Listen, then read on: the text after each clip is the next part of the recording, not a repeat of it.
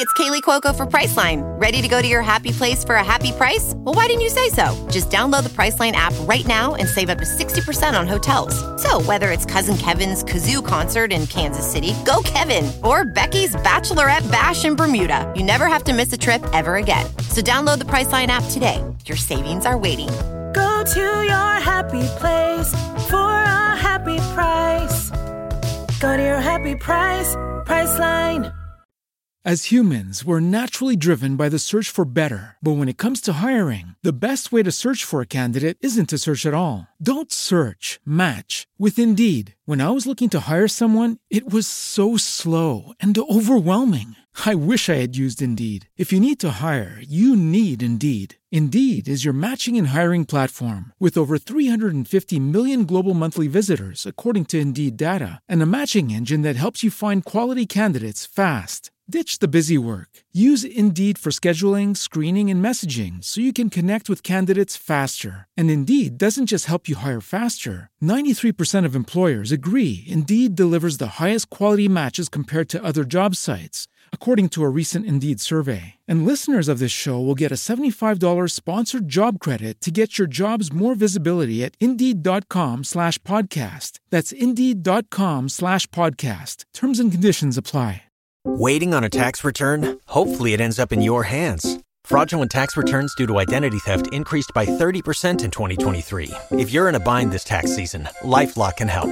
Our U.S.-based restoration specialists are experts dedicated to helping solve your identity theft issues. And all LifeLock plans are backed by the $1 Million Protection Package. So we'll reimburse you up to the limits of your plan if you lose money due to identity theft. Help protect your information this tax season with LifeLock. Save up to 25% your first year at LifeLock.com/aware.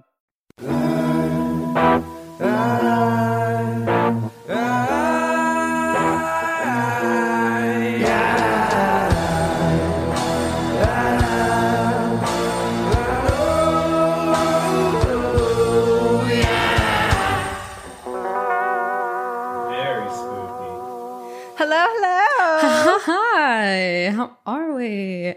How are we? We're good because now we have started to spookily decorate our places. Very excited. It might be a heat wave here in California, like 90 something degrees, high of 92. The other day was 100 in Santa Monica.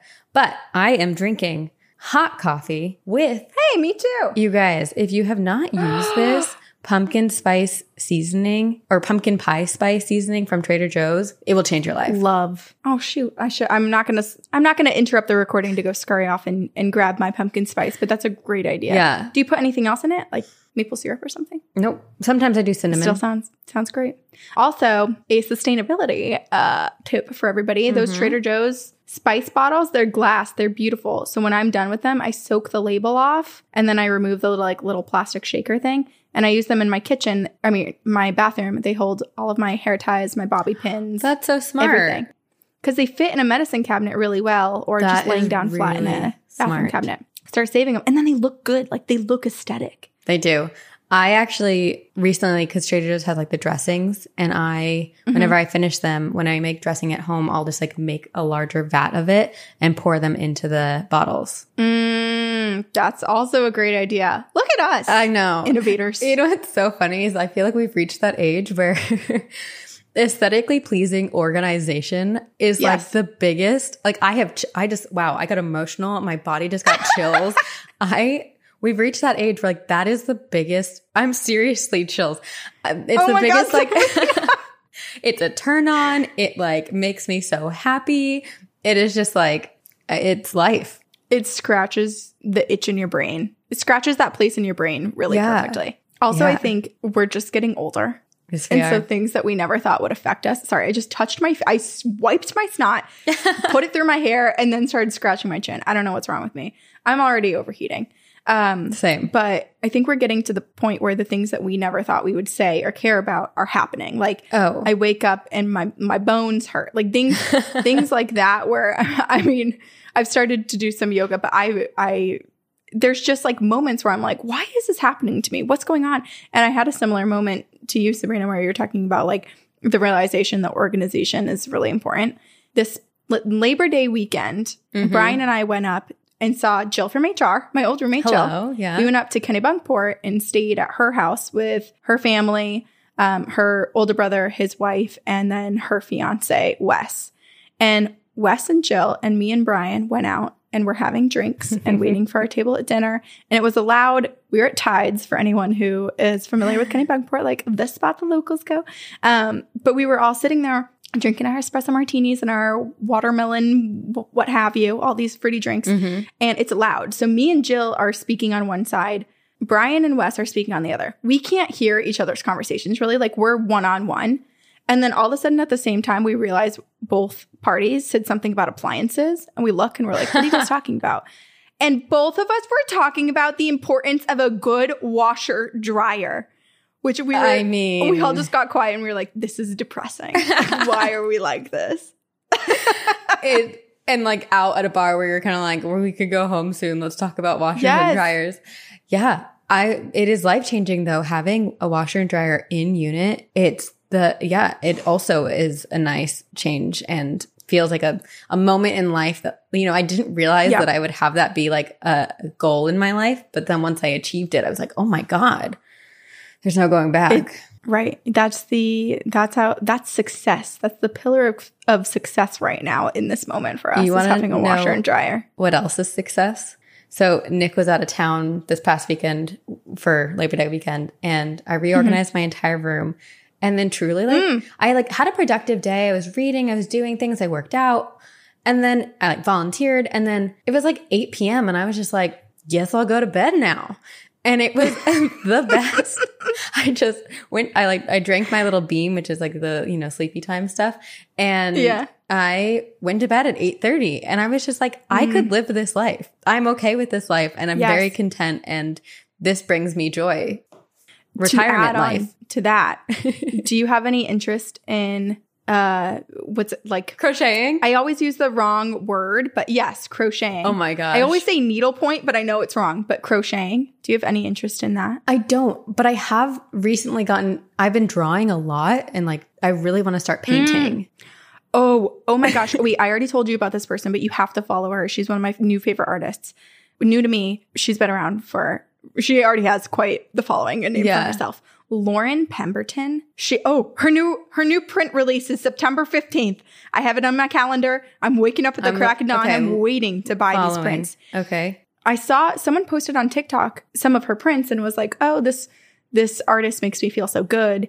And I was looking at these prints and I was like, man, this really reminds me of growing up in Vermont. This looks like my childhood in Vermont. And then I went to her Instagram because I was like, oh, I'm going to follow this artist. She's from Vermont. So I'm even more obsessed because I'm like, this is my opportunity to buy my childhood in the form of prints. But her artwork, there's just something so soothing. What is her Instagram? Something so familiar. Oh, it's Loren. Lauren Pemberton. P-E-M. I love her. Yes. I'm pretty sure that's her name. Did you find her? No. I found a lawyer. Nope. I got to reach for my phone. We're going to figure this out. This is important. I can't shout someone out and incorrectly say their name. And now I want to know. That might be on me. The one you posted on our Instagram yesterday was really cool too. The ghost, the Dunder Mifflin ghost. Oh, so someone commented on our Instagram that we posted of 2 episodes ago when you covered the haunted painting. We posted pictures of it on our Instagram. And one of our listeners had commented and said, have you guys heard of this artist? And so I clicked on the page. That's how I found that. And another one of our listeners. Oh my gosh. Okay. I did incorrectly say this woman's name. Okay. Lore Pemberton. Lore with an apostrophe. Sabrina, I'm DMing perfect. you a photo in her feed so that you can find her quickly. Amazing. And then the one beautiful. And the other one that I was just talking about that Corinne posted on our Instagram is Laura's Beating Art, which is, love that name. Speaking of art, we should introduce our backgrounds and whatnot. But also, this is 2 Girls, One Ghost. 2 Girls, One Ghost. Oh my gosh. It's going to take us a while to find that. I also was just laughing about our conversation we were just having. I'm like, we are the most boring, lame, old farts ever. No. Everyone DM us your favorite washer, dryer, and appliance recommendations.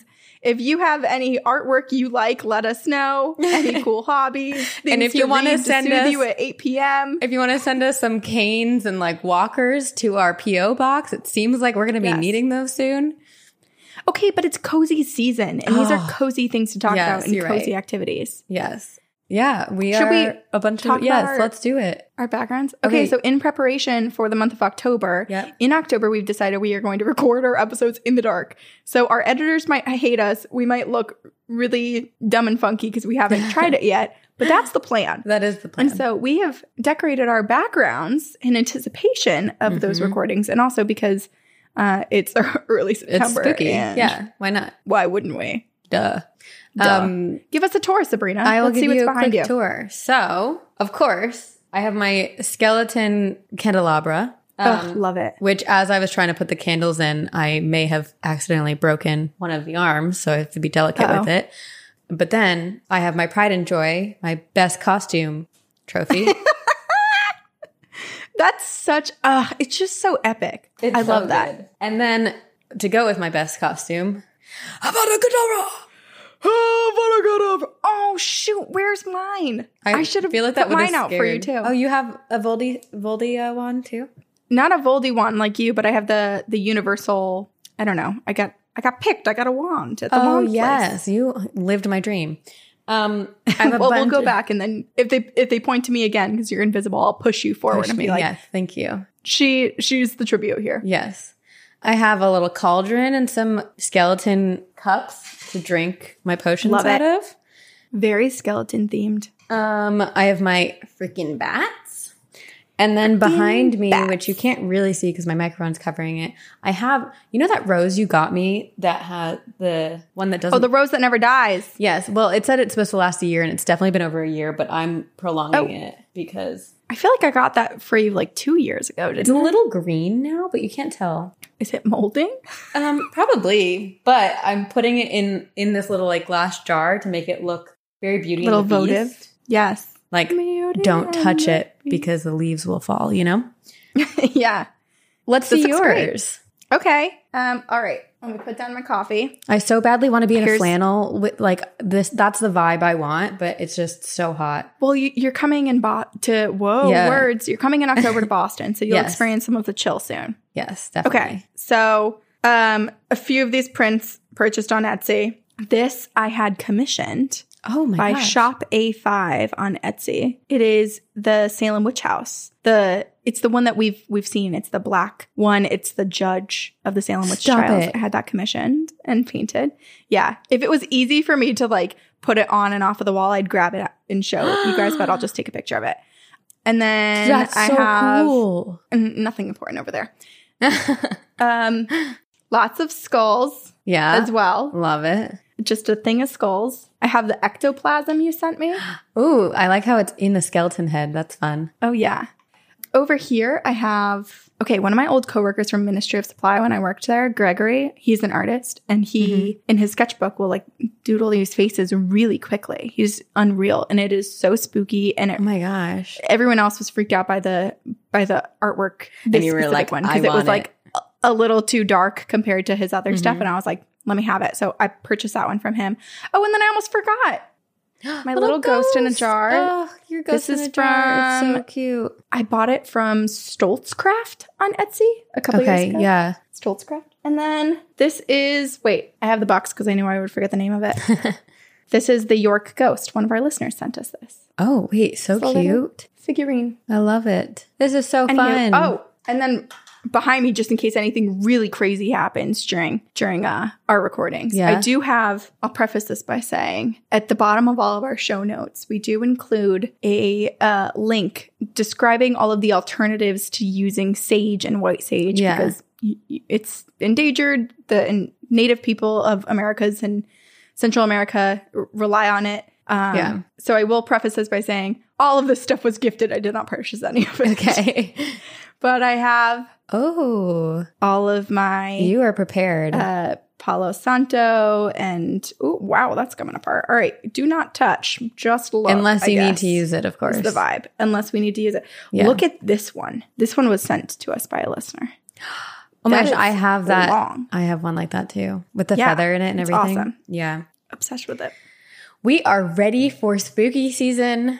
We are ready. I can't wait for when we're doing it in darkness. I have all these like candles here behind me. They're, the ones that like are battery operated, but I can't wait to light them up and like just be illuminated kind of spookily. Maybe I'll put the light down on the ground and it's going to go up. Ooh, I like that. Yeah. Just the whole thing, like shadows cast from every single angle.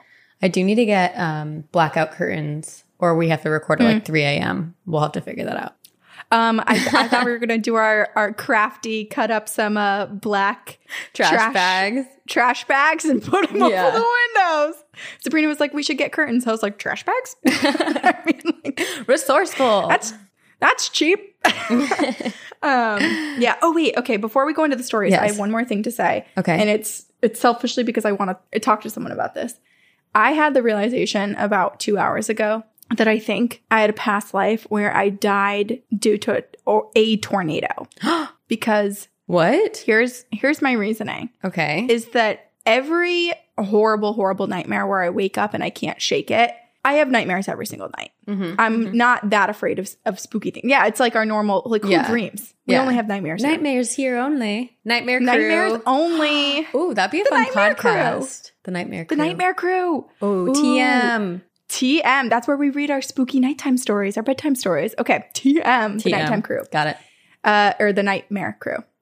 Anyway, every single time I wake up and I'm like truly fearful of what I dreamt, it's always a tornado. I have tornado nightmares probably 4 or 5 times a year. I've never lived in tornado country. Yeah. I've discussed this with my family all the time. Like, oh, I'm so afraid of tornadoes. What if a tornado comes? Like, I have a nightmare that I couldn't save you guys from a tornado. It's just always been a part of my nightmares. Then when we were in Austin, Texas, and I stayed a few extra days because I had a bachelorette the following weekend, I was terrified of the tornado. But also, I feel like I didn't tell everyone how bad it really was. Like, I was really scared, but also I was incoherently bawling my eyes out for 12 hours. Like, I was on the phone, like FaceTime with my mom and Brian just for 12 hours straight, like, like swollen. Like, I'm going to die. Even right now, I'm like about to cry. Okay, well, we are looking into doing past life regression. So I feel like it is very possible that is true. And I'm curious. We have to go in not saying anything about it, though, and I'm curious if that will come up. I know. It's hard now that the thought was planted. Yeah, because now you don't want it what if my subconscious brings it out? It's hard to know. It's hard to know. We're all trying to figure things out. Anyway, I just wanted to say that now, just in case we ever figure out that I actually did die due to a tornado. I knew. I felt it. Yeah. I finally cracked the code. I am curious, though. I feel like a lot of the times when you sleep, your dreams, I just think dreams mean so much more than we think they mean. And yeah. Okay. Oh my gosh, wait.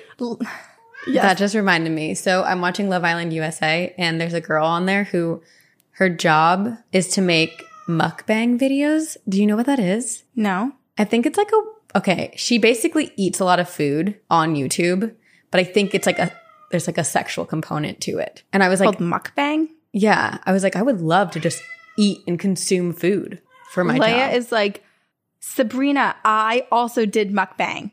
How do you think we live here in the apartment? I do mukbang videos. She does just eat all day. She's a good eater. Wait, so I'm confused. Is it like ASMR with eating? Yeah, I think she like talks about her life while she's eating a ton of food. And I think people like watching someone eat food, but then also it makes them feel less alone if they're eating a meal as well. Oh, I could do that. Is how she described it. Oh, we could do that.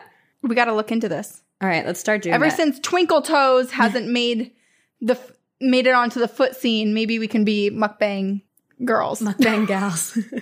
We have no idea what we're talking about. Someone might be like, yikes. Get some. We don't really know what it is. Yeah. No, I looked it up briefly. But we have a lot of endeavors. I was going to say entrepreneur endeavors that we would like to do. So add it to the list. 2 girls, 1 mukbang. I don't know if Leia likes it. Anyway, Roanoke. Okay. Last year we covered the 400-year-old mystery. Last week, the Lost Colony. What did I say? You said last year. You know what? It's a 400-year mystery, so maybe we did also talk about it last year. Last week, we covered the 400-year-old mystery of the Lost Colony of Roanoke, and this is the part 2. So I'm going to give a recap for anyone who doesn't remember 7 days ago, because Sabrina and I both suffer from not being able to remember amnesia 30 minutes ago. And dementia. So one of the two. We'll give everyone the benefit of the doubt here. Also, if you haven't listened to part 1, we do highly recommend you start with episode 1 of this two-parter and then come back here and join us again for part 2. Agreed. So to recap, a group of European colonists landed on Roanoke Island in North Carolina and were quickly running out of provisions. Growth rings from a network of bald cypress trees in that area showed that from 1587 to 1589, this area was experiencing an extreme drought and the worst growing season in 800 years. So the fact that the colonists arrived in 1857, that first year of the worst growing season and drought in about 1,000 years, like that was really poor timing. And when they arrived, like all their resources were like pretty limited anyway. So they were not in a good position. No, they were like destined to die. So, and maybe they did. We don't really know. Technically, we are all destined to die. So yes. Well, yeah. I mean, I guess we do know that they have died because this was 400 years ago. So unless they're vampires now, which would be so cool. We don't know. We don't know anything. They could be. Okay, so bad timing on the colonists' part to arrive then. John White, who was in charge of the group of colonists, he left for England to go get more assistance and supplies to basically keep them from starving and dying. And when he returned 3 years later, the group of over 100 people had vanished. The only clue being the words Crow and Croatoan carved into wood surrounding the old encampment. For 400 years, historians and all of us, the world, have wondered what has happened to the people of Roanoke. Did they relocate? Did they assimilate with the native people in the surrounding area? Did they die of famine, of disease? Did they cannibalize themselves? Were they attacked? Did they hop on boats and attempt to journey back to England and drown? For centuries, the mystery has remained, but then in 2012, a possible answer was found, which is where we left off. With the most insane cliffhanger line ever. X marks the spot. See you next week. Okay, so researchers at the First Colony Foundation were examining a map at the British Museum in London. And this map was a map that was painted by John White. He was really, really talented in creating these maps and one of the OG guys and very responsible and credited with some of the amazing maps that we had first, I guess, as white European people had of the Americas. So this map, it was titled La Virginia Pars, and researchers, after examining this map, having it in their possessions for a long, long time, they suddenly discover 2 patches. One had covered the original map as a correction, so it was simply an updated illustration of the area. John White clearly made a mistake somewhere, and he was updating it to make it more accurate. Yeah. He was the Google Maps car. Under the other patch, researchers discovered a hidden message. And this secret message was marked in invisible ink only, visible when putting it under a light. So it had to be, or above a light, it had to be backlit. My question is, what is invisible ink back in the 1800s? Okay. I can't remember all of the ingredients, but I do know human pee was part of it. Okay, that's what I thought too. I thought there was urine in it. But there is. It's just so fascinating to like have that wherewithal and then to be like, this is a message that we need to, someone has to be able to find eventually, but they can't see it now. Yeah. I do wonder if backlighting was the only thing that brought this message forward, because I did just rewatch National Treasure. And the whole point of stealing the Declaration of Independence is that there's a secret map on the back with invisible ink, and you have to create a reagent for it to appear and for all of the images to come forth. And basically they had to use lemon and heat to get that forward. So I wonder if they had to, do something in addition to just like putting the map on top of a light. Because that seems like who wouldn't see that before? Yeah. Right? Wow. Yeah. So I don't know the logistics. Multi-purposes of urine. Who knew? Human pee. The miracle of human pee. The many uses of human pee. That should be our first book by 2 girls and 1 ghost. And it's like no, I don't even want to go down that route. Road. I was just like, the scary thing about that book is like, we'd probably have to put some of those things to the test. And that means that we would have to be hands deep in human pee. I think we just have to call Bear Grylls. He'll do pretty much anything. Can hire him. Okay, great. I watched him squeeze elephant dung into his mouth, so he can have this one. Yeah, he can have it. Okay.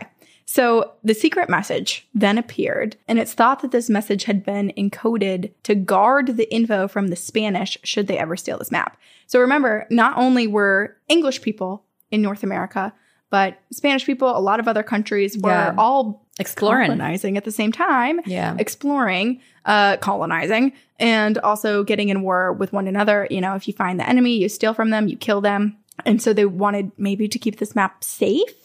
So obviously this was a great hiding spot because we didn't figure it out for centuries. Yeah. So the invisible ink showed an outline of a fort 50 miles west of Roanoke, which was the distance that the colonists said that they may move if needed, according to some of John White's writings. However, this map still lacked the detail that was needed to locate this exact location because the drawing of the fort was not to scale. So the X marking this spot was actually hovering over thousands of acres of land in North Carolina. Oh. So challenging. That's a it's not lot like, of area. A tiny little cove. Yeah. No, it's huge. So, I mean, over time, people have explored and zeroed in on where they think this site is. And a team of archaeologists set out to investigate this site on the map, Bertie County in North Carolina. They found no evidence of a fort at Site X per se, but when excavating the area, they found fragments of weapons and pottery that would have belonged to a small group of colonists. And this was a really exciting development. So they brought in ground-penetrating radar and found another site 2 miles away that contained similar items, including vessels used for preparing and storing food, which suggests that this isn't a temporary site. Like these people were staying for a while. Yeah. But they don't actually know setting up camp. Yep. They don't know if this was actually the lost colony of Roanoke because remember from last episode, there was another group that went prior. And then there were also other groups that came after. So they don't know if maybe like Lane and his crew, if certain people settled in the area, if other people in the future had set up this encampment. You can't get like extremely exact. Yeah.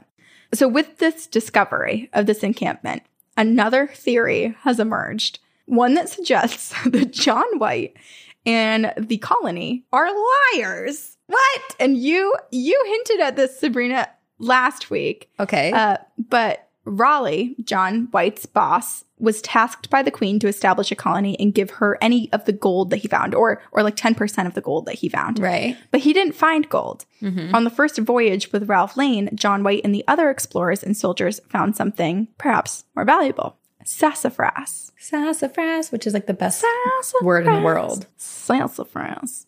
Yeah, I don't know how I didn't know what this was, sassafras, because it sounds, I don't know, it just sounds like a little bush, but it sounds like a nickname too. Like I just like, hey, sassafras. Sounds like the name of a dachshund. And I think that's because I had a neighbor and I'm pretty sure their dachshund's name was Sassafras. Oh, so cute. Little Sassafras. But it makes sense because sassafras does have this cinnamon-esque smell, the oil of it does. And this dachshund was a little cinnamon colored. So I'm getting it now. It's all making sense. Yes. Okay, so sassafras is a tree, and the native people of North America used this to flavor their foods, to make tea, and to treat a variety of health issues, injuries, and skin diseases with the leaves. And then the bark of the tree was also used as a treatment for diarrhea.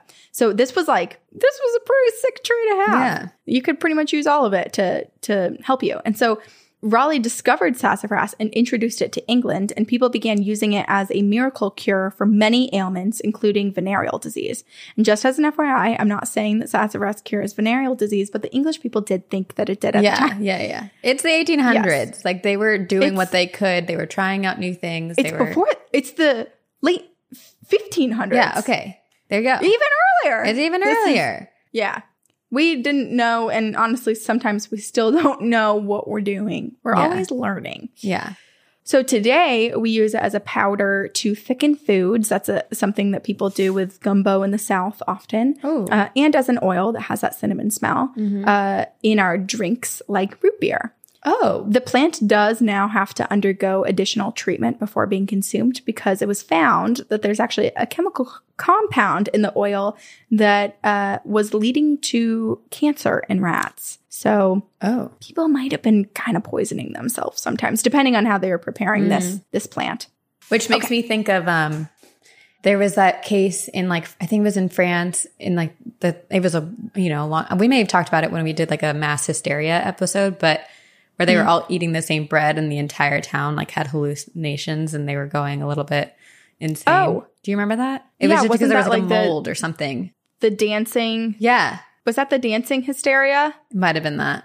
I can't quite remember, but yeah, I remember you talking about that. Yeah. Crazy. Yeah. All right. So upon initially discovering sassafras, it is possible that Raleigh schemed to create a sassafras trade under the guise of setting up a colony to gather funding to get to the Americas again, or North America, but to keep all of the profits. So basically saying we found some, here's a little bit of sassafras, whatever. But then actually discovering the gold mine of sassafras and keeping that under wraps and creating a black market.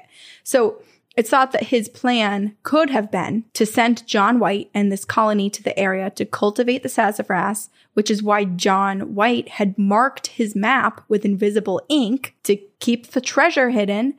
And after John left for Europe, the group marked the tree, Croatoan, to indicate to John where they had set up a drop-off for trade. So basically where he should go and direct other ships to come pick up the sassafras that they were harvesting from site X on the map, which is where they actually hid. So is the idea then that they all knew this was happening, but they came up with the lie of everyone disappearing?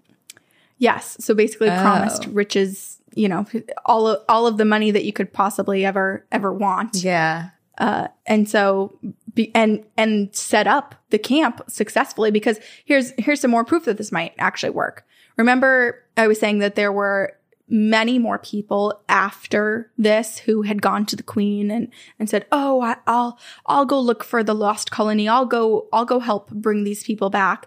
And then they sailed out here. And then when they returned back to England, everyone was like, well, what did you find? What was going on? And everyone was really shady and no one actually went and looked for the lost colony. It's thought that maybe it was because these people were using the lost colony to, again, get funding to go over there. But instead of just privateering and pirating and stealing shit, they were stopping at Croatoan Island, which was the hidden spot on the black market to grab all of the sassafras from the people, the 100 colonists. Yeah. And then would go distribute and sell it. It just feels like an underground market. Massive ploy that strangely too many people are aware of. That True. If that were the case, it would have come out, or someone would have written it down in a document that we would have access to nowadays. Right. No, that's a really good point, because it's one of those things where it's there's so many things that you feel. I mean, I always think back to Jeffrey Epstein. Everyone's how could that possibly happen? Modern day, and it did. So yeah. I feel like there's a lot of things that can just happen. But yeah, I get what you're saying. It came out. You would think, that came out eventually. It did. Right. But also, this is 400 years ago. No one had MySpace or could tweet their locations and whatnot. And I mean, how MySpace is your go-to for right now. I'm in 2007 again. Where am I? It's Be Real now. Yeah, I don't have that. I think there's a point where I just need to throw my phone in a pool. The social media. Yeah, I agree. There's only so much we can handle. Yeah. But no, to your point, that makes sense, because especially there's children. There's women also. There were 17, 18 women who had gone there, and they had families, and who's to say that those children couldn't grow up and then 18 years later say spill the beans. Yeah. Yeah. It does seem odd that 100+ people could be in on this, but I guess that's the black market, that there's a lot of people. They all had to sign do NDAs. That sort of thing. Yep. Yeah. Yeah. Well, I mean, the threat also is if you tell anyone, we'll kill you. If you tell anyone, we'll expose your location to the Spanish and you'll be tortured and whatnot. There's a lot that I think you could blackmail the people with to keep them quiet. Yeah. I feel like you would be really good at blackmailing people. I feel like you had a lot of things ready to go. Thanks. I agree. Comes from experience. No, but I think I would be good. I think so too. Okay. So for some people, this get-rich-quick scheme and the X marks the spot for a basically like illegal sassafras trade makes a lot of sense, that maybe this is the most logical explanation. But our podcast does not stop at earthly and logical.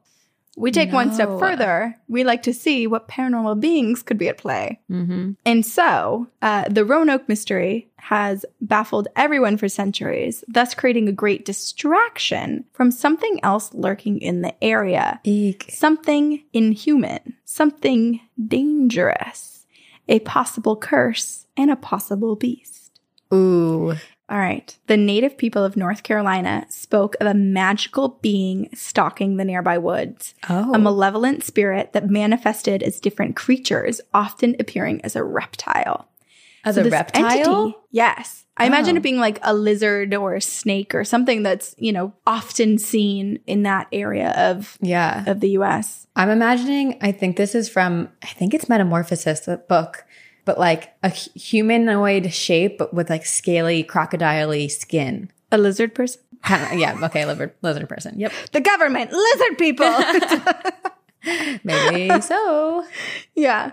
Yeah, no, that's what I first thought too. But then when I read many articles and watched a million different documentaries and whatnot on this, and they always showed like somewhat of a gecko-shaped thing. So I think it was just so smaller. A smaller little creature. Yeah. Okay, but this forest spirit, this entity, would appear often as a reptile, and it would attach itself to people, possessing them and forcing them to act out atrocities, attacking one another. So basically, it wouldn't necessarily show itself, but it would maybe like, let's say it possessed you, Sabrina, and then you start picking fights with me, and then you and I are like at battle, and then eventually one of us kills each other. So it's like, provoking. Perhaps an excuse to describe or like explain away inter-colony or inter-tribe conflict. Okay. But also, maybe they were getting possessed. We don't know. Yeah. Anytime I pick a fight with Nick now, I'm just going to blame it on that. I'm like, it's not me. I'm sorry. Sorry. It was the forest being. Yeah. It possessed me. It possessed me. The lizard is within. Your lizard is showing. Oh my gosh. Put your lizard away, Corinne. Tuck it away. Sorry. Now it really sounds bad. Put your lizard away. Yikes. Zip. Yikes. Okay.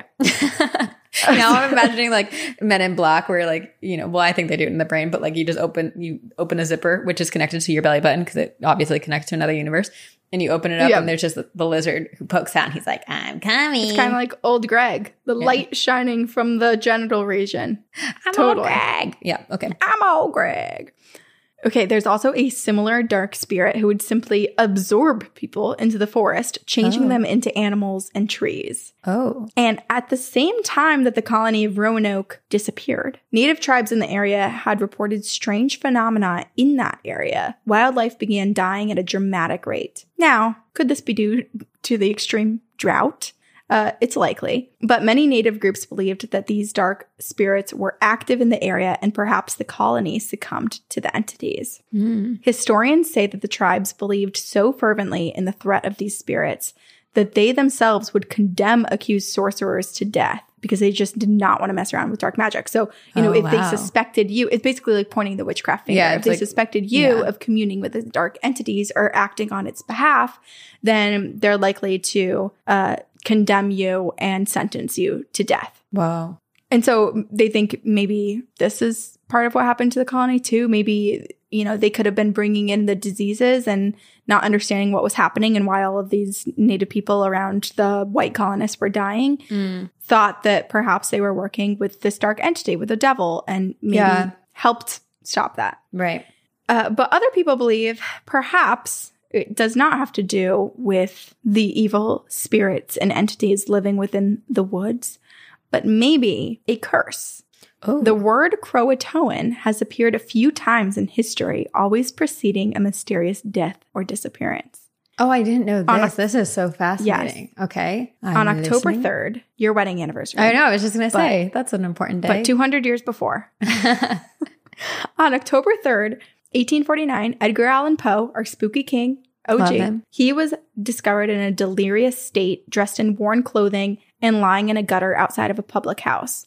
He was semi-conscious and unable to move. And for a few days, Poe continued to bob in and out of consciousness and hallucinations.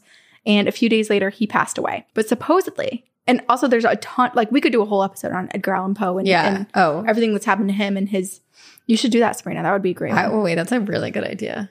Because there's a lot of mysteries around his death it to my list and what happened. Because I love Poe. Yes. Maybe spooky writer for you. Was my lover in another life. Okay. And then when he died, you wrapped his heart up in some meat deli paper and put it in your drawer. I probably just ate it, to be honest, or bathed in it or something. Also, why is this? I'm like so bright all of a sudden. Okay. You're shining because you have so much light coming out of you. I don't know. I'm glowing because Edgar Allan Poe wants me to tell you guys this. Yes. And that is that supposedly on his deathbed, he said the word, his very last breath was Croatoan. Whoa. But not much is known about that or why he whispered Croatoan. And then a few decades later, the infamous stagecoach robber Charles E. Bowles, nicknamed Black Bart, was released from prison. And Black Bart was the politest robber that ever did exist. I actually am kind of obsessed with him. I love him. Okay. He was a stagecoach robber. He had a gun on him, like he did the normal thing, but he wore like a potato sack on his head with cutout slits. So he terrifying. Never swore, was always very polite though. Which makes it worse. He would leave, Sabrina, he was afraid of horses, so he would only rob on foot. He never shot or used his weapon. It was just like there as an intimidation factor, but never used it. Okay. He also wrote poems and left the poems at the scene of the crime. So he's a romantic robber. Okay. Or he's like robber. The OG Zodiac who's leaving behind like creepy messages. You can have him. I have Edgar's mine. You can have this guy. You have Edgar. Okay, Charles E. Bowles, he's pretty sweet. I mean, he was married. He does have a wife, or did have a wife. And also, he would rob Wells Fargo stagecoaches. So yes, technically, the people's money because it was in a bank, but he also wasn't approaching, like families traveling in stagecoaches and robbing them. It was like bank money transfers. And clearly, Wells Fargo is still fine. On foot, being like, my dear beloved, like saying his little poems and give me your money. And everyone's like, okay. Sure. Take it all. Anyway, he got caught and he was in jail. Yeah. And he, because he's so polite, got let out on good behavior. Mm-hmm. He served 4 of his 6-year sentence, which can you believe? I mean, we don't have to go into all of everyone here, I'm sure, listens to true crime podcasts too. And there's a lot of information on like prison reform and what's wrong with different sentencing. But can you believe that someone who robbed the bank 28 times with a weapon, although he didn't never hurt anyone, was sentenced to only 6 years in jail? I mean, what time period was this? It was the 1800s. Lifespans were shorter. Also, I watched a documentary recently, and I can't remember what it's called. I'll have to figure it out. But basically, robbing banks is still like one of the easiest crimes to commit right now, and you can get away with it. How? Like if you're not greedy and you go in and you just ask for cash, I'm not going to like give I'm saving those for me. You're not like, let me into the vault. You're just like, give me what's in the cash. Tell right now. Yeah. And like banks are prepared to like lose money. I don't know. If I start to like, have like some nice things pop up behind me. Right. Don't worry where it all came from. You and I can team up. I'll be the one that like blackmails. I just send like a really aggressive note across the table, and then you're just there being and you probably have like a fierce look, and I'll just be smiling. Hi. Like, oh, I'm sorry. I just have resting bitch face. That's all. Give me your money. We'd be really good. Give me my money, Bank of America. It's just we're stealing from ourselves. Yeah. Here's my bank account number. Please give me my money now. Transfer immediately. Okay, so Black Bart, nice guy-ish, aside from the stealing. But he gets released after 4 years in prison.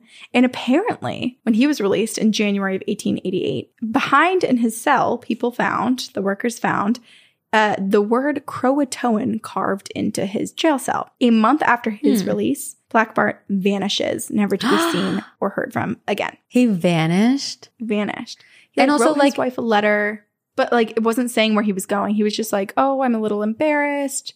about what happened. Like, I don't want to be involved in crime anymore. And then someone saw him at like some inn at some point and then never again. It's so interesting to me because there's just, and I'm sure you have other examples, but these already are like 3 very different entities, like Edgar Allan Poe, this guy, and the whole colony of Roanoke. It makes me think that there's like a spirit or dark entity that is putting the word Croatoan into their heads, like, or coming to them and telling them this thing. Because why would he carve the word Croatoan on a wall on a jail cell? Like, that's so random to me. It makes no sense. It's so random.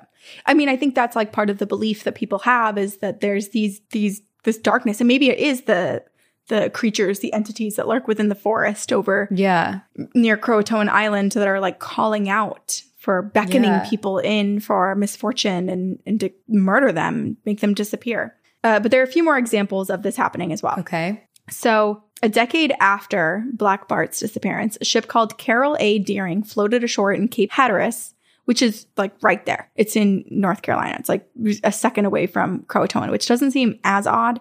But the crew on board had vanished and food had been left half prepared for the following day. So it was clear that like they were they were intending to stay on the ship. And then all of a sudden they just vanished and no one could find them. They were never found again.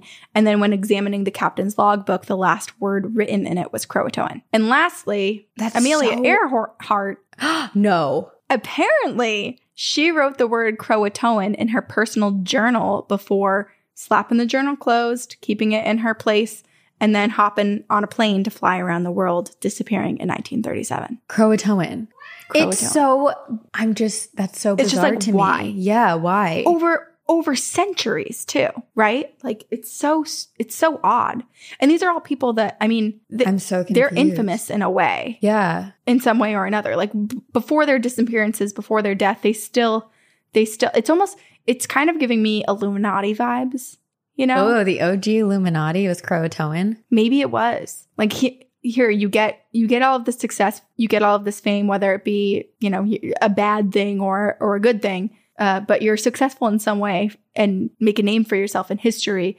But in turn, I'm going to beckon you. I'm going to summon you with the word Croatoan. When Croatoan enters your mind and you can't stop thinking about it, do you think I will come for you and take your soul? I'm so curious if now, this is my new conspiracy theory, that the government knows, like there are people in government who know what Croatoan is. And it's like an organization. The lizard people. Yeah, that predates humanity. Ooh. Like, what if it's like a bacteria that has a mind? I'm just thinking about like what existed on planet Earth before humans did. Obviously, dinosaurs.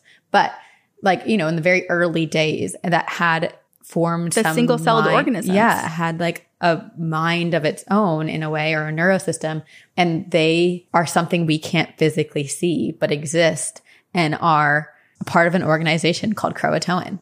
Or what if we can't see it, we can't harness those things, but there's some alien life form that knows how to and uses it to stop things that would take away from the proper course of humanity the way that the aliens want it to go. Yep, I believe this. We're all like ooga booga. And the government knows. Right? The government knows the answer to this, and they're not telling us.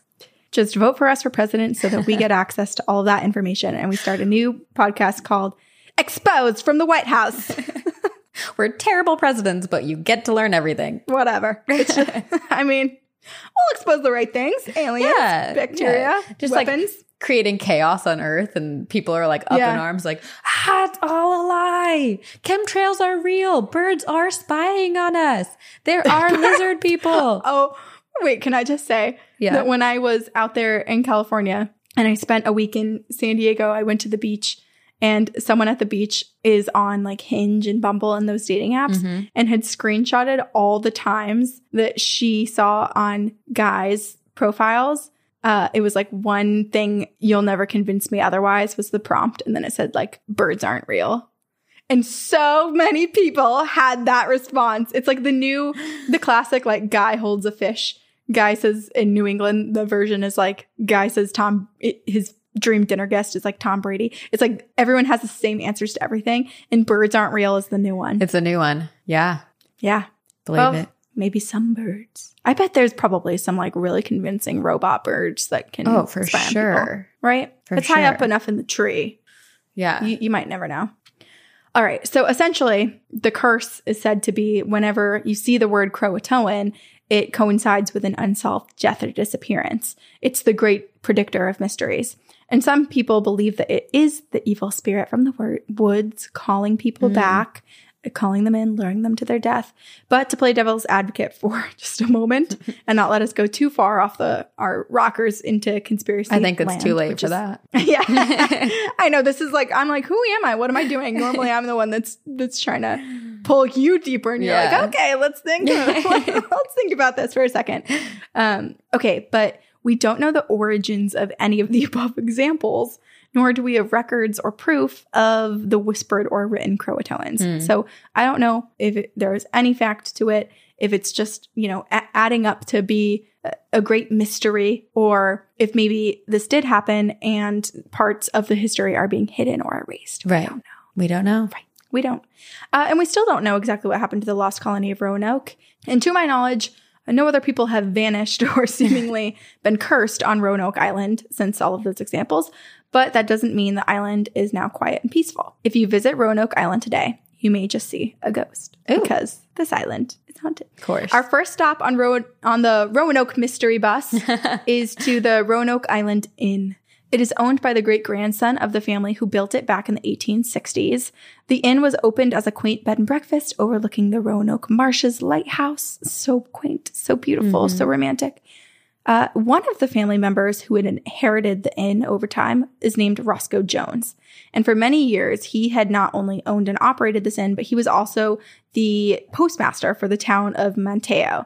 But unfortunately, Roscoe received a letter one day from the U.S. Postal Service notifying him that he had been let go. So he got laid off.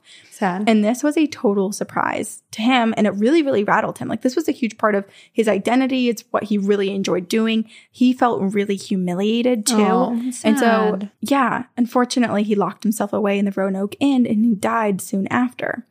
So he's still haunting the inn to this day. Guests of Roanoke Island Inn have reported hearing footsteps around the room and hallways. Vases will fall on the floor and shatter. The window blinds move up and down, and radios turn on and off on their own.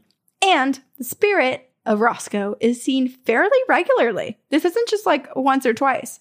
This seems to be, he's making himself known often. He's dressed in his postal uniform, coming and going from the building. So he's still a postal worker in his I like to afterlife. Imagine that he's secretly, like, the reason that people's mail gets mixed up is actually because Roscoe is getting his revenge for them firing him. And he's just like taking little envelopes and putting them in different places.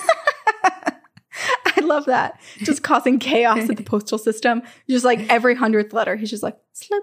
Yeah. With his little ghost hand. Or he's like, I assume it's a lot of the same families that live, a lot of the same descendants from the time that Roscoe lived there probably are on the island. So maybe he sees an address and he's like, that's not where Betty lives. And then he just like takes the envelope. So he's helping? I know where they live. That's why people get the wrong mail. It's because that person's family member used to live at your address. Oh, that's nice. Yeah. All right. So close to this inn is Pioneer Theater, also operated by descendants of the original owner. So there is a lot of families that stay in the area and pass down their businesses. And so here there's a spirit who's all about respect. If you use your cell phone while watching the movie, there's a chance you're going to get your phone smacked out of your hand. Hell yeah. I love this. Pay attention to the movie. Yeah. Turn off and silence your cell phones. Disconnect for freaking 2 hours. It's good for you. Right? Yeah. I mean, you're trading one screen for another. Come on. Like, you don't need a double screen. Yeah. Come on. Let's Text can wait. Social media, Instagram, text they can wait. Yeah. Yes. Well, and this person, it's thought that it's one of the original owners of the movie theater who's like, come on, like, be a bit respectful, and just slaps the phone out of people's hands. I think that's funny. It is funny. And then finally, there's a spirit of the White Doe. Local lore says Virginia Dare, the granddaughter of John White and the first English child born in America, who was born right before John White left and was supposed to be turning three on the day that he returned to the island. There's a rumor that she had lived, and she grew up and lived amongst a native tribe. A witch doctor had his eyes on her and asked her to marry him. And when Virginia refused, It's said that he cast a spell on her, turning her into a ghostly white doe. And every so often, locals and tourists report seeing a white doe on the island, which is a female deer, if anyone doesn't know what a doe is. Makes me think of the Patronus charm. Oh, Leia's taking my leg again. Yes, absolutely. That's exactly what I was picturing too. Yeah. I mean, seeing a deer, or really like most animals that have albinism, like that's pretty rare. There was an albino squirrel in Boston. It was like the most exciting thing I've seen in years.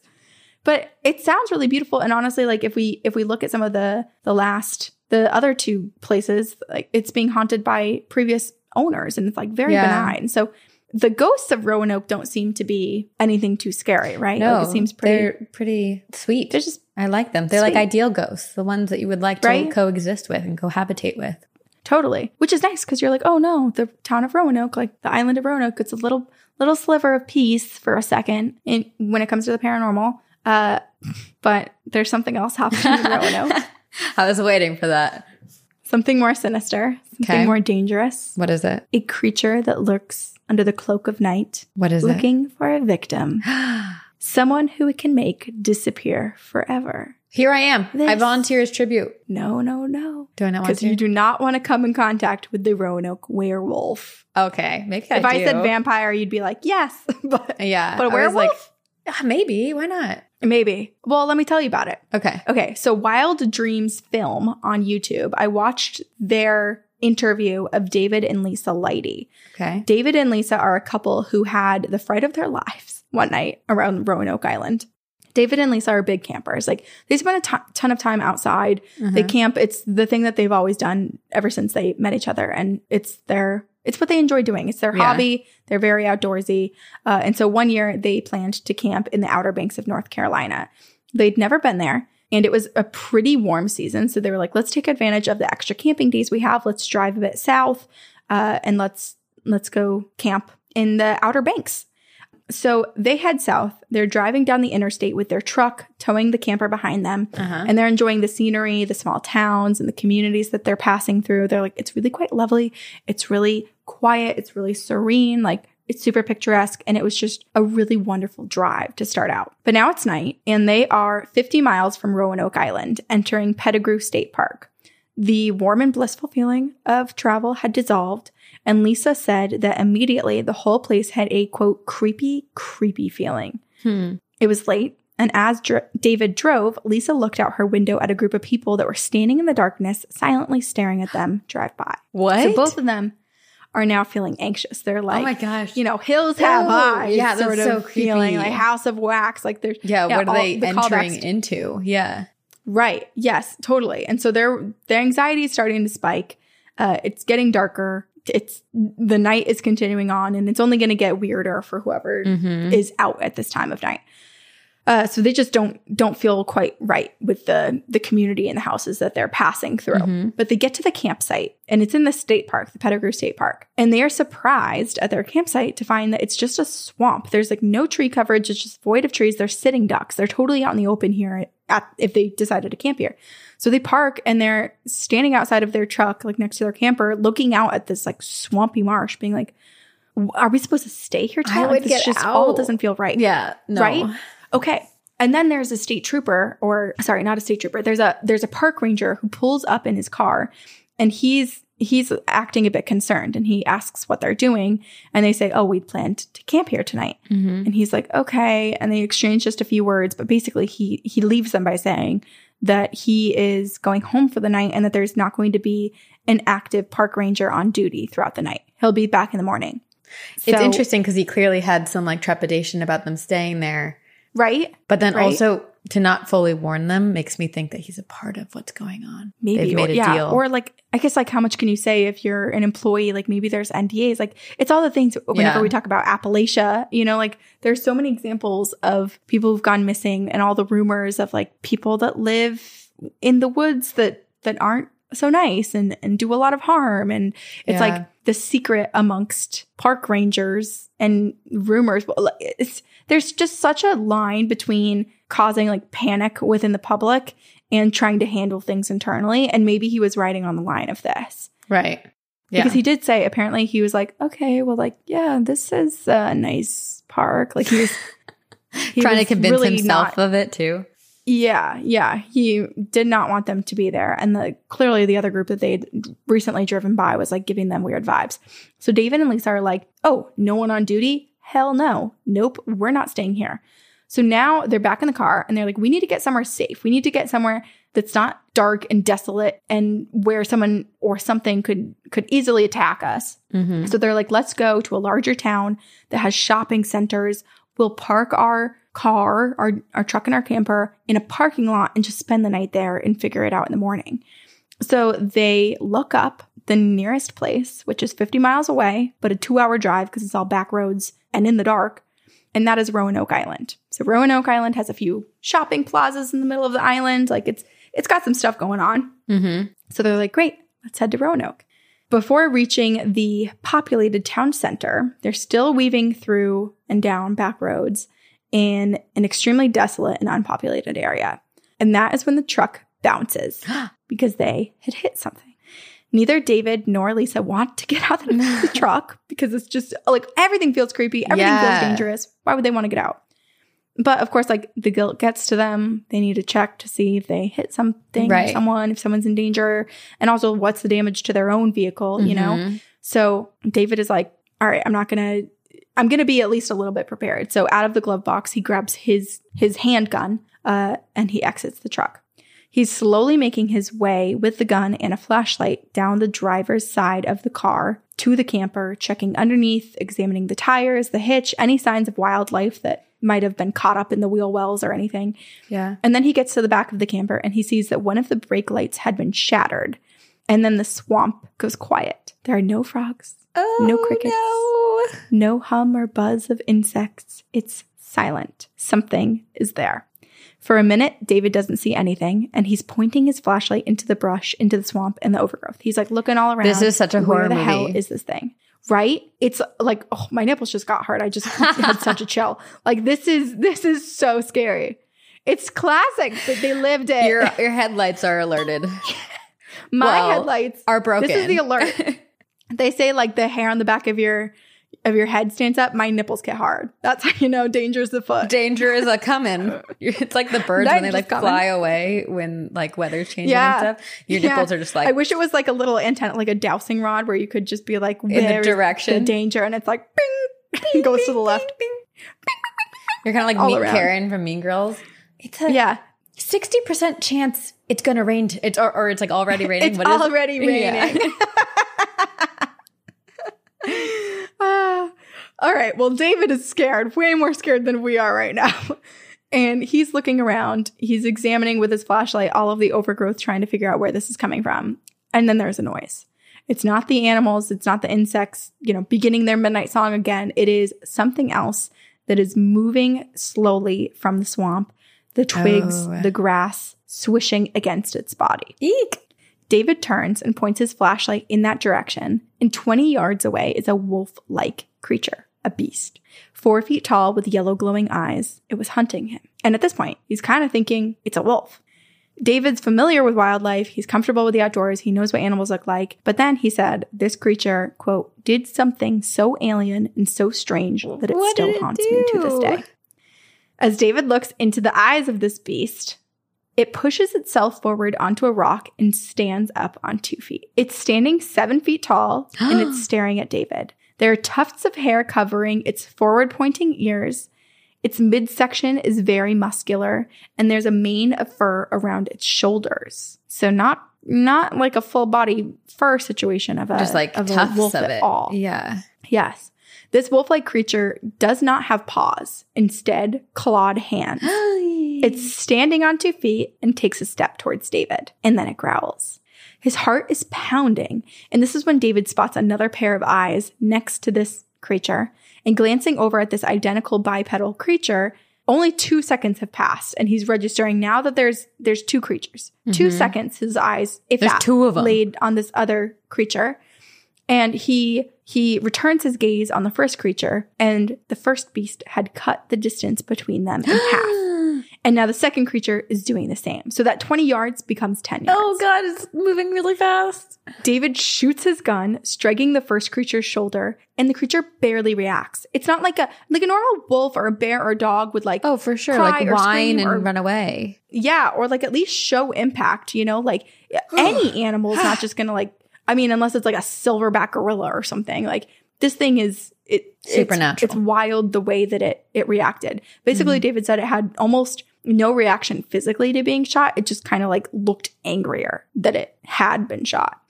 Jeez. So David's shooting the gun. He's not giving it an extra second for this thing to pounce. So he's turning, he's sprinting back to the car. Also, he's only a few feet. Like he was at the back of the car, you know, like also is his wife feet, just sitting basically in the car watching all of this happen?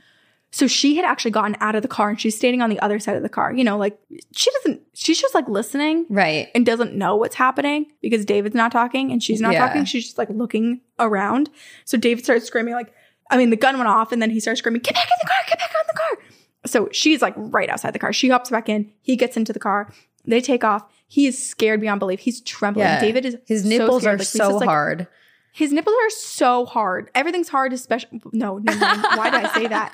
Why did I say that? Ew! That's not what I meant. It didn't. Oh, you gross. said it. Anyway, his nipples are hard. He is trembling.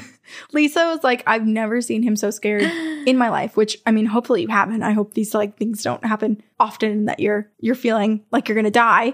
But anyway, they're scared to death. And like David's a tougher guy. Yeah. So they drive it. Well, basically he says, or she's like, what was that? What happened? And David's really shaken up. And so he just said, I saw something. It kind of looked a little bit like a wolf. And so now they're driving in silence until they get to this populated area of Roanoke Island. Yeah. David doesn't tell Lisa everything because he doesn't want to scare her and ruin the rest of their trip. He's like, I'll tell her when we get home. Jeez. So they're starting to calm down. They're now in the parking lot of a grocery store. They're at the market. So they go into the grocery store to grab a few things for the night. And when they come back out with their shopping bags, there is someone else in the parking lot. They spot another car. And it's late at night. And this is a populated area, but it's not just the type like of town going. Right. I mean, like I live in Boston and I feel like even if I went into a grocery store at 2 a.m., like there would hardly be anyone there. Yeah. But this is like, especially like, why would there be someone else here? Yeah. So the parking lot had been empty when they first went in. But now there's this guy waiting in his car, staring angrily at them like he wants to kill them. So immediately my mind goes to, this is the werewolf. He's like become human again. Interesting. And he's tracking them down. Now I have questions about how werewolves can go back and forth, how they transform. Go back and forth. Yeah.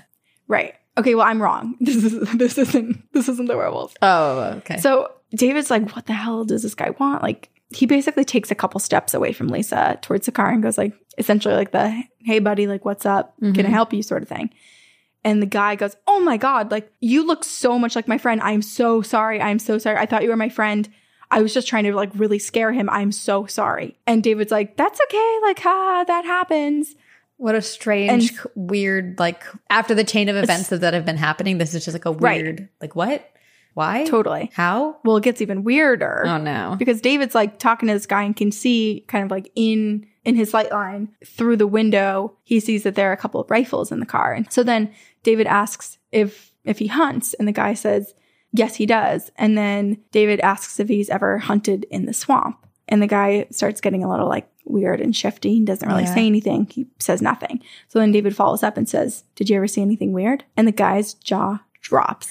And he goes, I thought I was the only one.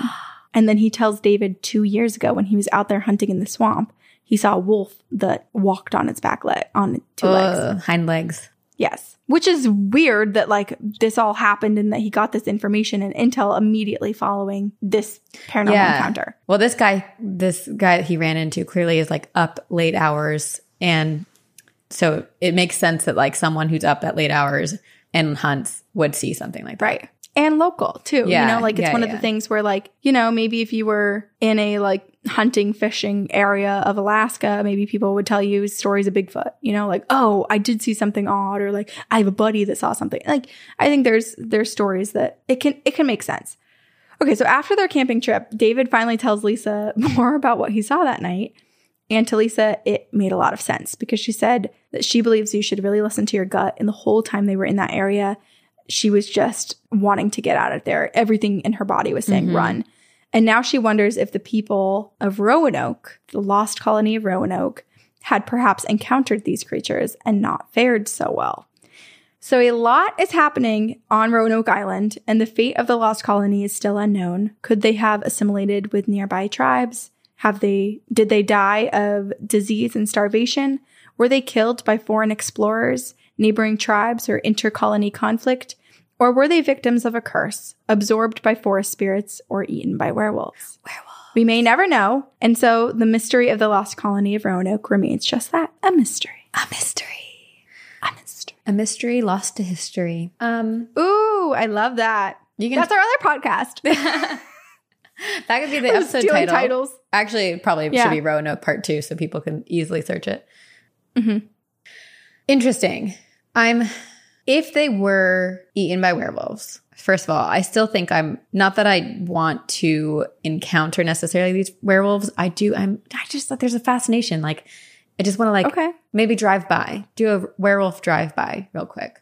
But if they were, you're open to an encounter, open to an encounter that I can survive, like make it out of. That's a hard distinction. It's like, how do you pick and choose? That's what I'm saying. My hypothetical, I can pick and choose. Okay. Got it. This is like, what cryptid would you go on a date with? We promise survival. They won't eat or kill you. It will be the best date ever. Yeah. I would like to do speed dating though with cryptids. So I want like multiple. But my point is that if they were eaten by werewolves, or if they were killed by, other people on the land, whether it may be like natives or others who were, I'm going to say colonizing, but stealing land, you would think that there would be a trace of that. There would be blood, there would be bodies, there would be something for some type of evidence for people to find. Well, I mean, there's also, not to go back to cannibals, but I was just at the Cannibal Museum not too long ago. It is your cannibal and there's no year. Aside from like Jamestown with John Smith and Jamestown, Virginia, and that we know there was cannibalism there. There's no evidence of cannibalism happening at all in the East Coast of North America. So like the native tribes didn't practice it in any which way. And from what we know, other colonies and people who were there, aside from Jamestown, didn't have to. But it does make me wonder, like, what if the colony of Roanoke, those 100 people, did cannibalize to get through winter and survive? Yeah. And perhaps there'd be no evidence of that, because they would take like the bones and ground them down into powder for like different ailments and different. Yeah. What if they literally used everything in the carcass? Yeah. And also people are like out of their mind at this point if they have to get to that point. And like, that is true. It's easier for 20 people to kind of like disappear than it is for 100. But if they ate 80 of them, I don't know. Yeah. It's just hard to know. And I feel like we never will. It's one of those things, and I think we've asked this question before or posed this question before. And this is something that I'd be curious for other people to answer. If, say, when you die, you can ask to whatever gatekeeper, ferryman, whoever is to guide you on to the next. The ferryman. The ferryman. I like it. If you could ask. There are no more angels. There's just ferryman. Ferryman. If you could ask one question to get an answer to, what would the question be? And one of them that, I don't want to waste it on this because it's like, it doesn't really like change anything. But one of the questions that would be so fascinating to me to find the answer to is, what happened to the lost colony of Roanoke? The other ones that I would like to know is, are aliens real? What is the point of life? What is happiness? What else? Who killed John Benet Ramsey? Who was the? I feel like who was who's the Zodiac killer? Not Zodiac. Because didn't they recently discover who the Zodiac killer was? Who's the Jack the Ripper? That's one I would want to know. Jack the Ripper, yes. Also Boston Strangler, like that was never found. There's so much. I think there's a cheat code to this, Sabrina. Okay. I think you ask, what are all the secrets in the Milky Way galaxy? Oh, and how much time do you have?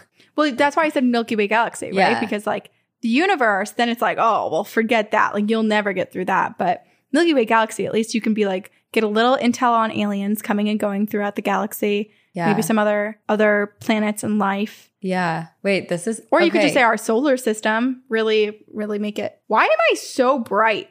I think, it just keeps ebbing and flowing. I don't know what's going on. Maybe, oh my gosh, it's like Stranger Things where your light is like trying to communicate with you. Like you're onto something, Corinne. Remember this. It is like if you have like 3 wishes from a genie and you wish for more wishes, it's kind of like you're cheating the system, but it also is a good cheat.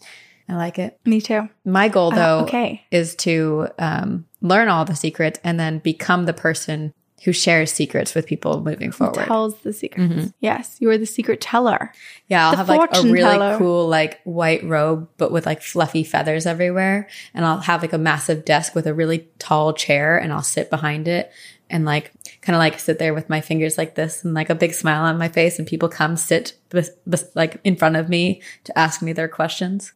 And if they pay $39.99 a month, they can have you hologrammed into their own home so they don't have to venture to you for all the secrets of the universe. Yeah, that's it. Yeah. Capitalize on it. Oh, of course. It's a business model always with us. Right. We're thinking about money here. 2 girls, 1 business. We're always 2 girls, about 1,000 money. businesses. We're trying to manifest. Money, money, money, come to me. Money, money, money, come to me. Okay. I have a story. This is from our listener, Jade, and it's called Demon Following Me, ? This is, again, kind of like last week, I found like camping related stories because I couldn't find any specifically to Roanoke. And so here it is. That's good. No one's been cursed or seen the werewolf. That we know of. Maybe they haven't survived to tell the tale. Right in. Oh, dark. What? I'm like, email us. People are thinking about it. They died. They can't. They're already dead. But now they're on the other side and have all the answers. So I don't know. So email us. Yeah. Come EVP into our episode, please. Hi, my name is Jade, and I have a series of experiences that I think may all be related to a dark entity that I encountered at a summer camp. I have always been sensitive to the paranormal, and I am an empath. So, starting from the beginning of where I think I picked up my dark hitchhiker. I was in elementary school, probably about 4th grade, and my friends had convinced me to go to a 4-H camp with them.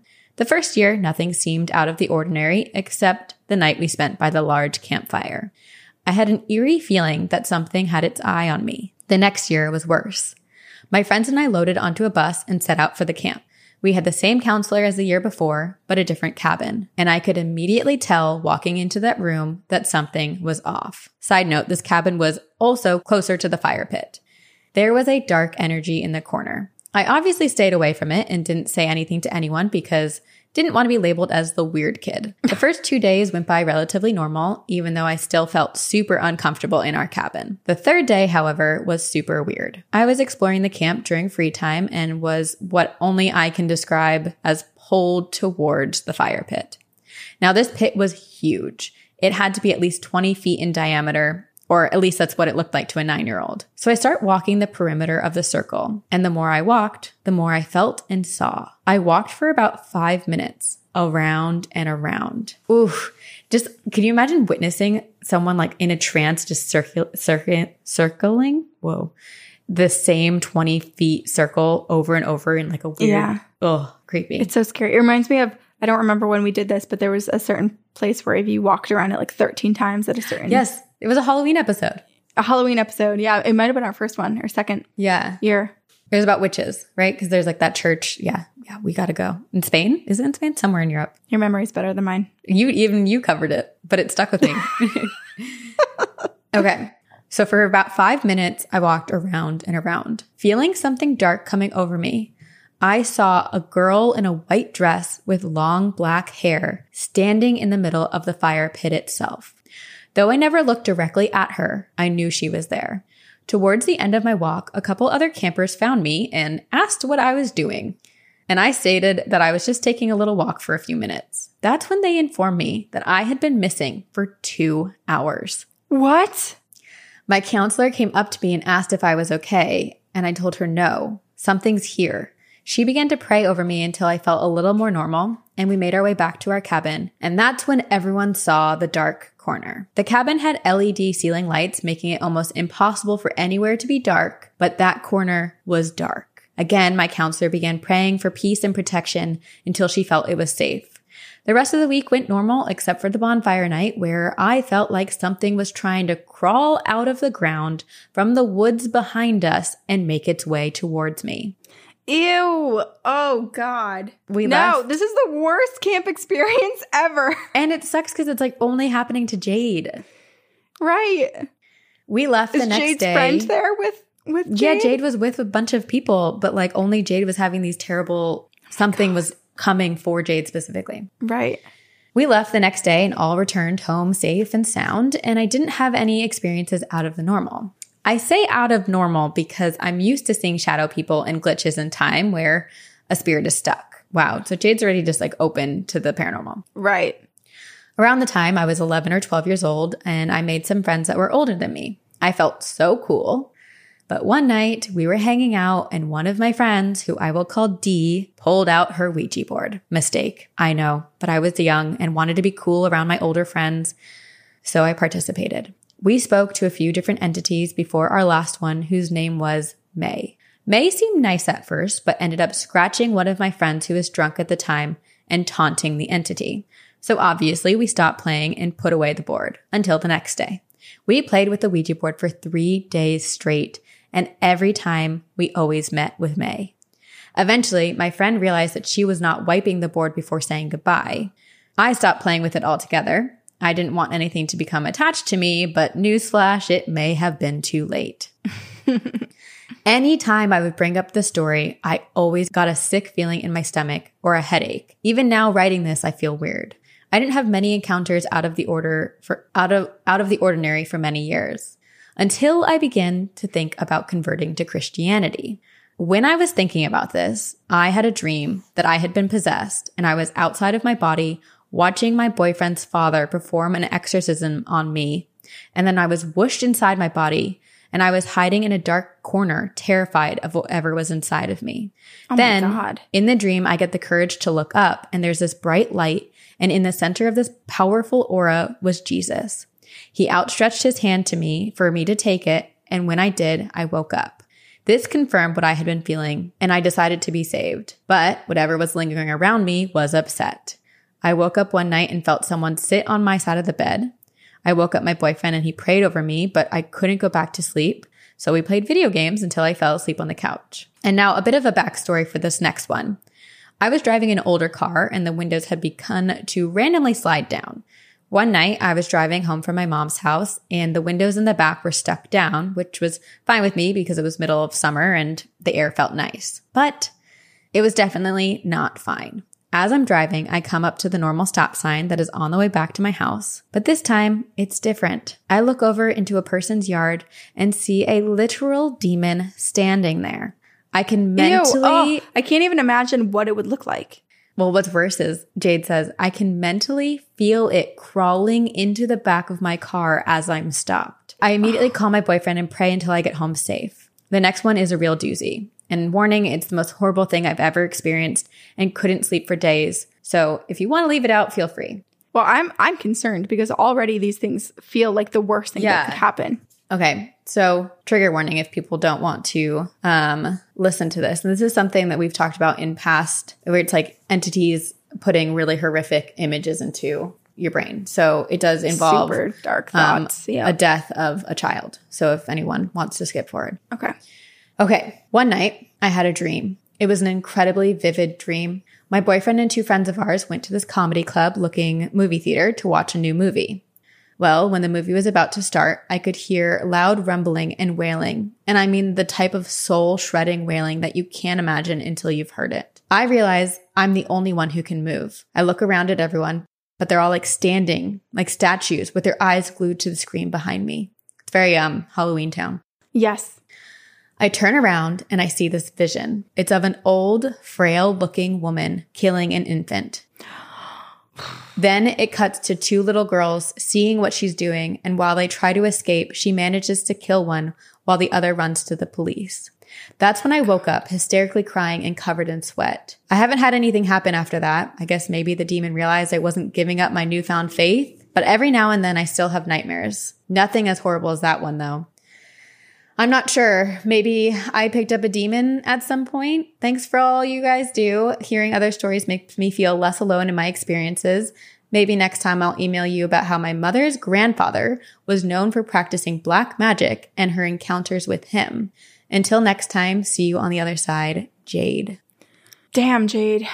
I'm sorry. Yeah. That all of that happened. I'm also starting to think that perhaps the maternal great-grandfather, maybe some residual family demon hauntings. From that darker practice, depending on what he did. Yeah, I'm curious. So please send us that we want to information. know. And I mean, it does sound like Jade is very open. So it's very possible that there was a dark entity, a demon or something at this summer camp.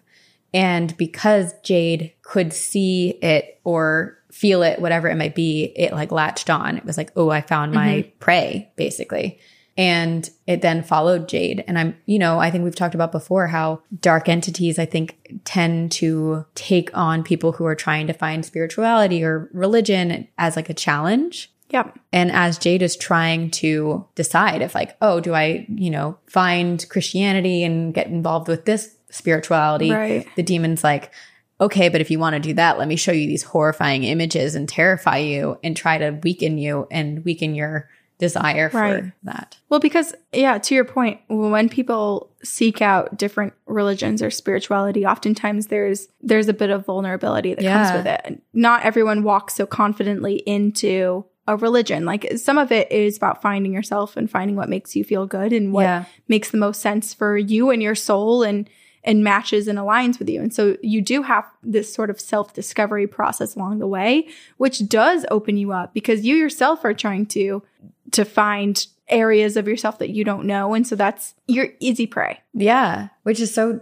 devastating. And I feel like you read a story recently where maybe it was on the Creeps and Crimes episode where the listener was talking about the nightmares, and it was very similar where it was an entity showing deaths of children. Yes, it was. There was a part that I didn't even read because it was so dark. We'll have to read that. But we will be reading that on a future episode too, because that's we'll give it so intense a moment to shine again. But we'll get through our the next few weeks, which is hopefully going to be dark. Lighter. No, but it's maybe I'll read it in one of those. October is gonna be very dark. October. Yeah. October's super dark. Wow. Wait, Corinne, first of all, you are incredible. I am so proud of you for doing our very first two-parter.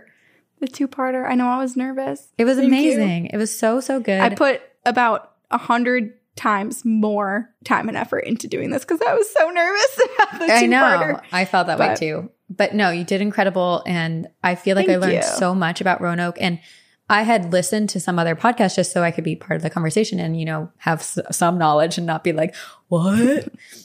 Drool coming out of my mouth. And I feel like I learned so much more from you than I did from anyone else. So, wow. Oh, wow. That's high praise. Thank you. Wow. That one will, wow. Thank you. So everyone give Corinne some love because she did great. This is me saying comments. Say nothing mean to me for the next 300 years. I don't deserve it. She doesn't deserve it. I'm going to run with this for the rest of my life. I did 2 parts of Roanoke and I told people things. Pat on my back. Roanoke is a really big one. Like there's so much more too, but I think it's one of those things that's it's a mystery that will continue to unravel because more information and more archaeologists and experts and historians and researchers that know a lot more than just us. We podcasters, they continue to find things. So maybe we'll eventually have a part 3 if there's some massive discovery. That would be really cool. Yeah. And if you know anything about Roanoke or if you've visited or had any encounters while there, please email them to us. Or if you've had any paranormal experience, keep in mind, October is our month of demon stories. So if you've had, if you've been possessed, you know someone who's been possessed, if you would like to be possessed, if you've tried, I don't know, if you've sold your soul to the devil, tell us. Email us at twogirlsoneghostpodcast@gmail.com. You can also rate and review on iTunes and tell everybody you know about the podcast. Those are 2 things that help us exponentially. And don't you want to be a part of the triangle, the TGOG triangle? Duh. It's a pyramid scheme, so get in, loser. I'll give you a discount when I have all the answers at my desk. I'll give you it will be a discount if you're part of the pyramid scheme. Oh, wow. Mm-hmm. You heard it here first. If you want the secrets of the universe, if you want 13% off the secrets of the universe, you got to get Join the pyramid now. This is a limited time offer for 66 days. We also have YouTube. We have Instagram. We have TikTok. Yeah. The social medias. So you can follow us there. And also, given that it is spooky season, this is the best time to rock some of our merch. So head on over to twogirlsoneghost.com and shop our merch. Get some merch. We have like a cute little sweatshirt set coming out. Oh, yeah. Perfect By for the time warm this episode weather. comes out, it's either about to come out or it's already out, which is really exciting. Woo! All right. We love you all. And thank you. Oh, yes. To Upfire Digital. Thank you. The team at Upfire Digital for editing both our audio and also our video. Yes. Thank you. Thank you so much, Aiden, Max, Eric, everybody there. We've been with you for 5 years now. So this is awesome. Love you. We're honored. Thank you. We love you. And we love all of you. We do. And so that's why we do hope we get to meet you one day and see you on this side. But if we do not, we will see you on the other side. Very spooky. As humans, we're naturally driven by the search for better. But when it comes to hiring, the best way to search for a candidate isn't to search at all. Don't search, match with Indeed. When I was looking to hire someone, it was so slow and overwhelming. I wish I had used Indeed. If you need to hire, you need Indeed. Indeed is your matching and hiring platform with over 350 million global monthly visitors, according to Indeed data, and a matching engine that helps you find quality candidates fast. Ditch the busy work. Use Indeed for scheduling, screening, and messaging so you can connect with candidates faster. And Indeed doesn't just help you hire faster. 93% of employers agree Indeed delivers the highest quality matches compared to other job sites, according to a recent Indeed survey. And listeners of this show will get a $75 sponsored job credit to get your jobs more visibility at Indeed.com/podcast. That's Indeed.com/podcast. Terms and conditions apply. O'Reilly. You need parts? O'Reilly Auto Parts has parts. Need them fast? We've got fast. No matter what you need, we have thousands of professional parts people doing their part to make sure you have it. Product availability. Just one part that makes O'Reilly stand apart. The professional parts people. O'Reilly Auto Parts. As humans, we're naturally driven by the search for better. But when it comes to hiring, the best way to search for a candidate isn't to search at all. Don't search, match with Indeed. When I was looking to hire someone, it was so slow and overwhelming. I wish I had used Indeed. If you need to hire, you need Indeed. Indeed is your matching and hiring platform with over 350 million global monthly visitors, according to Indeed data, and a matching engine that helps you find quality candidates fast. Ditch the busy work. Use Indeed for scheduling, screening, and messaging so you can connect with candidates faster. And Indeed doesn't just help you hire faster. 93% of employers agree Indeed delivers the highest quality matches compared to other job sites, according to a recent Indeed survey. And listeners of this show will get a $75 sponsored job credit to get your jobs more visibility at Indeed.com/podcast. That's Indeed.com/podcast. Terms and conditions apply. O'Reilly. You need parts? O'Reilly Auto Parts has parts. Need them fast? We've got fast. No matter what you need, we have thousands of professional parts people doing their part to make sure you have it. Product availability. Just one part that makes O'Reilly stand apart. The professional parts people.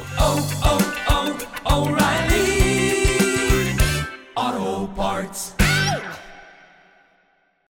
As humans, we're naturally driven by the search for better. But when it comes to hiring, the best way to search for a candidate isn't to search at all. Don't search, match with Indeed. When I was looking to hire someone, it was so slow and overwhelming. I wish I had used Indeed. If you need to hire, you need Indeed. Indeed is your matching and hiring platform with over 350 million global monthly visitors, according to Indeed data, and a matching engine that helps you find quality candidates fast. Ditch the busy work. Use Indeed for scheduling, screening, and messaging so you can connect with candidates faster. And Indeed doesn't just help you hire faster. 93% of employers agree Indeed delivers the highest quality matches compared to other job sites, according to a recent Indeed survey. And listeners of this show will get a $75 sponsored job credit to get your jobs more visibility at Indeed.com/podcast. That's Indeed.com/podcast. Terms and conditions apply.